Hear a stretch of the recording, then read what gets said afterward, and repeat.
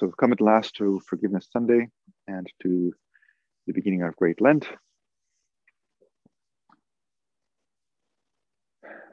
And I want to speak today about forgiveness, about the physicality of the sacraments, and about what we have had and still have to some extent.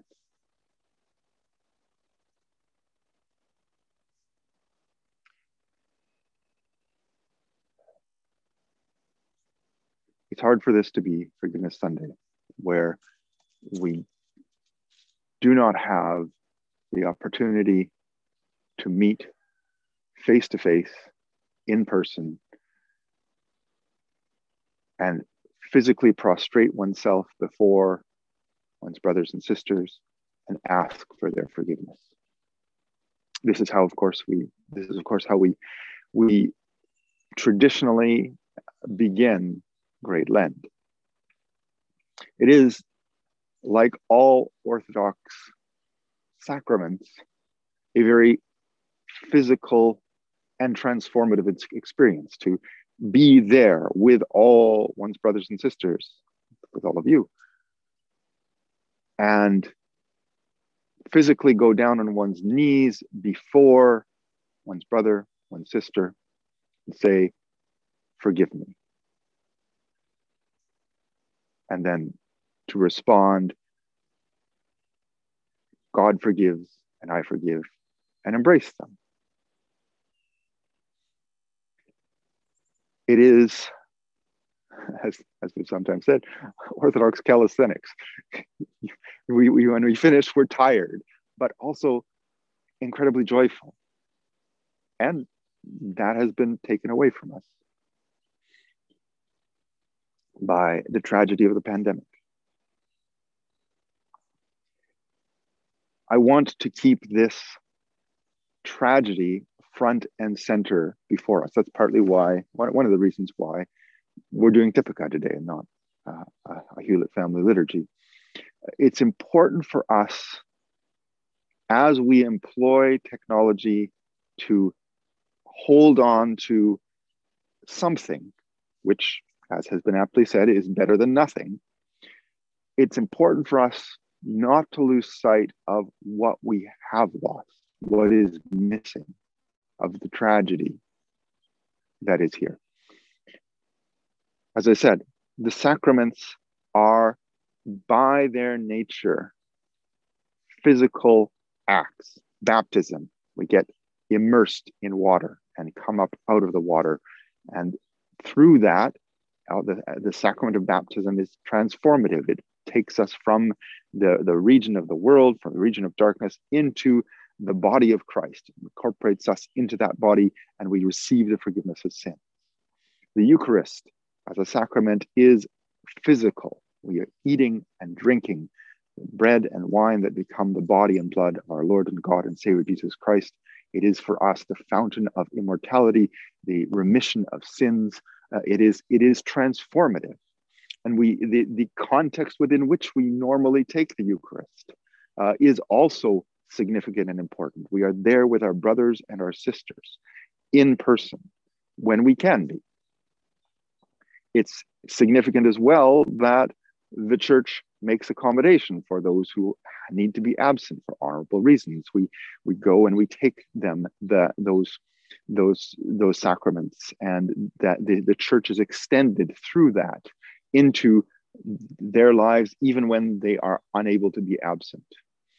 Unable to be present, forced to be absent. But there's something missing.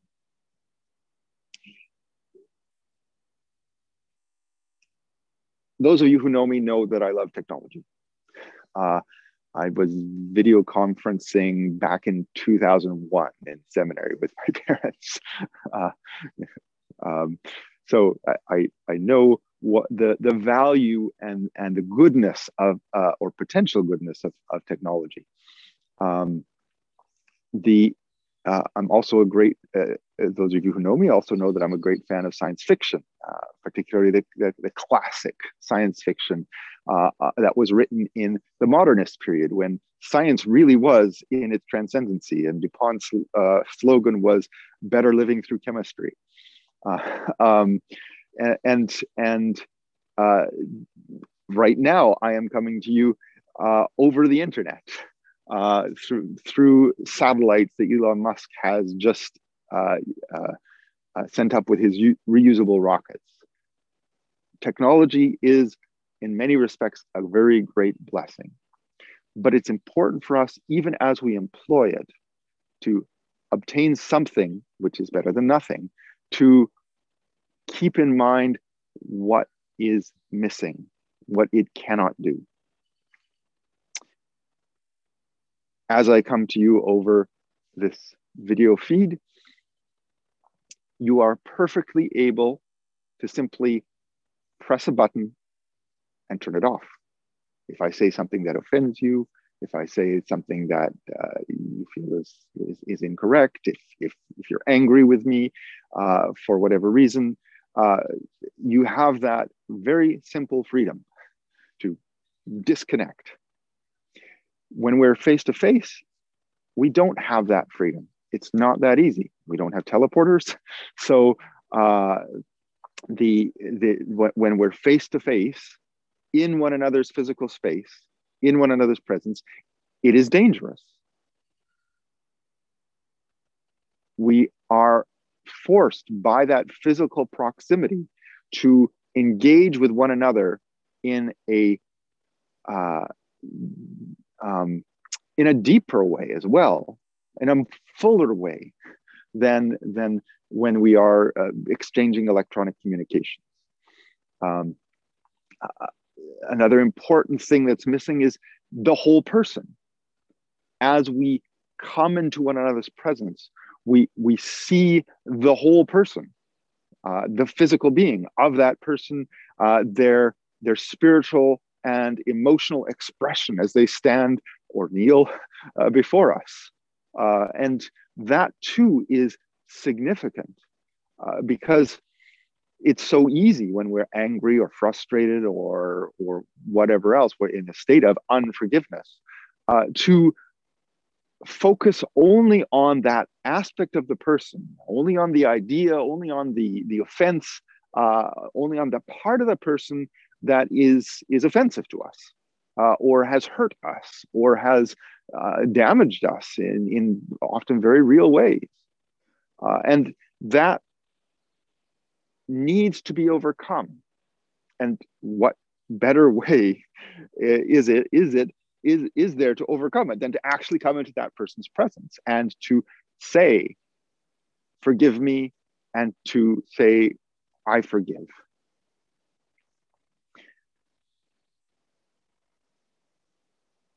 It's important also, as we think about the Holy Sacraments, as we think about the sacrament of forgiveness, to also keep in mind what, even when we are there in ideal circumstances, we don't have.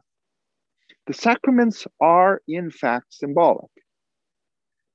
As Orthodox Christians, we understand symbolism in a way that is a whole lot fuller than perhaps those of us who are Protestant, than the way we understood it as Protestant Christians, or even just in the world. A symbol makes present some aspect of the reality that it symbolizes, but it is not the fullness. It is not the completion of what it symbolizes. And that's an important distinction to keep in mind as well. Even as we come into one another's presence, even as we prostrate physically before one another, saying, forgive me, and I forgive, and God forgives. Even that sacramental, transformative experience is incomplete on this, and always will be on this side of eternity. We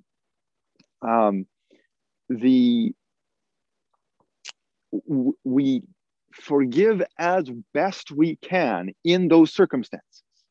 Something that we're able to give in those circumstances is definitely better than nothing.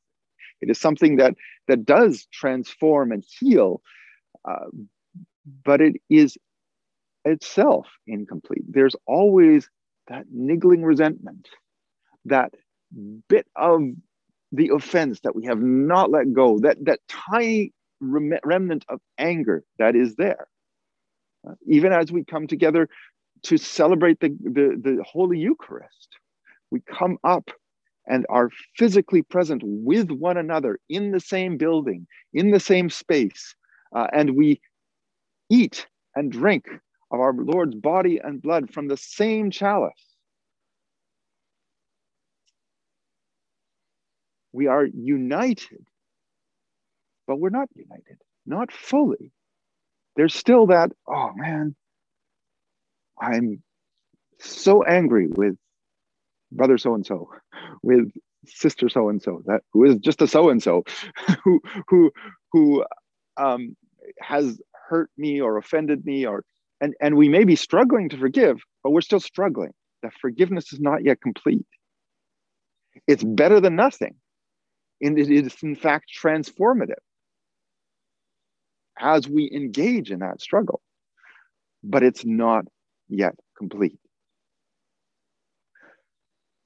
So it's important, as I say, to as we use whatever means we have at our disposal to come together and celebrate virtually the Eucharist, or to ask one another's forgiveness, to recognize both what is there and what is yet to come, what we have, what is missing, and what will be. Because the ultimate end of what we are called to, of what God is moving us towards, is the full reality of forgiveness, the full reality of union in Christ, of being one as Christ and his Father are one. That is what awaits us. That is the ultimate end when we celebrate not simply Pascha, but the resurrection itself in the kingdom of God. May God strengthen us, keep us as we fumble towards that, using every means at our disposal to forgive, to love, and to be one in Christ, to his glory, the glory of the Father and of the Son and of the Holy Spirit.